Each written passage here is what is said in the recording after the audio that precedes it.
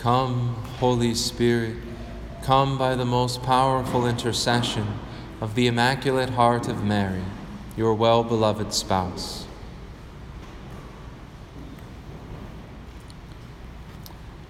One of the fundamental themes of Jesus' preaching was the kingdom of God. Something he talked about quite often, that he came to announce and to bring about, to inaugurate the kingdom of God. A kingdom where God reigns, where his authority and his lordship are acknowledged, and therefore everything that comes from God is present.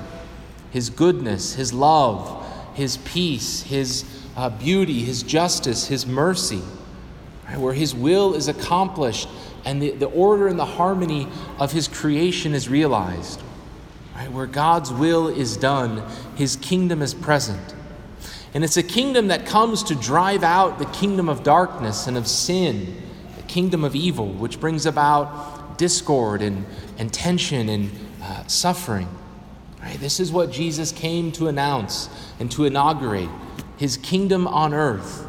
And we are called to be citizens of that kingdom. And when he's talking about the kingdom, one of the images or one of the parables that he most frequently employs are agricultural. He speaks about seed and sowing and a harvest and weeds and wheat and the mustard seed. And he uses these images that his hearers would have been quite familiar with to help them understand various aspects of the kingdom. And one aspect of the image or the parable that he uses is this idea of a harvest.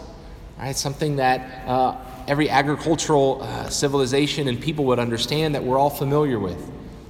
This idea of the fruit of the crop, the harvest, bringing in the harvest. Right? In God's kingdom, there's a harvest, right? A harvest of justice and of love and of goodness and joy.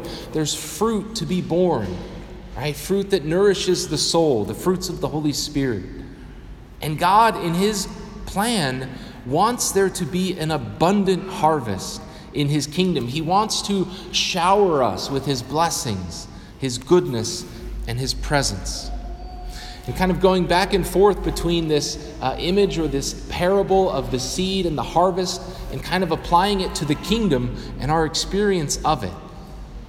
Every farmer, when he plants a crop, is hoping, wanting, desiring an abundant harvest. He wants the fruit of his labor to bring forth abundance for his family and for his community and for the world. Right? We want an abundant harvest.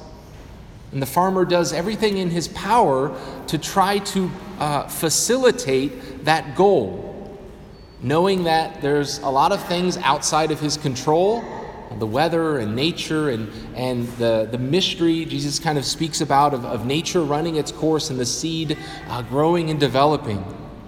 But there's also a lot that the farmer can do to help facilitate hopefully a good harvest, tilling the soil and helping provide nutrients and irrigation and water and these things. So, applying that to our faith and to the kingdom of God, I think we need to ask ourselves, because we might sometimes just take it for granted, do we want an abundant harvest? Do we want the kingdom of God to bear great fruit in our lives and in our families and our community and our country and our world? Do we truly want the kingdom of God to be present and for all to experience the rich harvest that God wants to provide?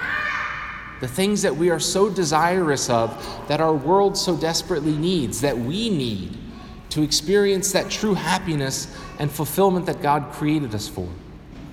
And if we really want that, if we really want the kingdom of God to bear abundant fruit, what are we doing about it? What are we doing to participate, to cooperate, to help facilitate the kingdom of God on earth, the kingdom of God in our own lives? Because there's an aspect of the kingdom that, just like Mother Nature, right, only God can provide. Right? It's impossible without his grace that comes from him, the rain and the sun. Right? God gives his grace, but God is always faithful in giving what's necessary for his seed to bear fruit. But there's a part that we have to play. We have to participate. We have to, as it were, till the soil, because we have free will. And God's kingdom cannot bear fruit in our lives without our participation. And the more we cooperate, the more docile and faithful we are to God, the richer the harvest we will receive. But because of our freedom, we also have the possibility, the power in a sense, to resist that work, to put up obstacles. And so we have to be invested, we have to be committed, we have to do our part. And I just want to mention a few fundamental things that we're called to do to help bring about the kingdom and to bring about an abundant harvest. I think the first question, though, is that, as I kind of already mentioned, do we really want it? Because we have to. We have to desire the kingdom of God. We have to be pursuing God in our life. We have to be seeking him out. We have to be actively responding in faith. If we don't want it, if we don't desire it, it won't happen. God doesn't force it upon us. We have to ask and seek and knock. And the more we desire God's presence in our life, the more we desire to live in his kingdom, the more we will, right? And the richer the harvest will be. But in addition to desire, we also have to be determined. We have to be really committed, because it's not always going to be easy. St. Paul in our second reading speaks about that we need courage and that we're called to walk by faith, not by sight. And sometimes faith is difficult. It's not always easy, because sometimes faith calls us to endure hardship and difficulty. It includes the cross and sometimes an experience of darkness.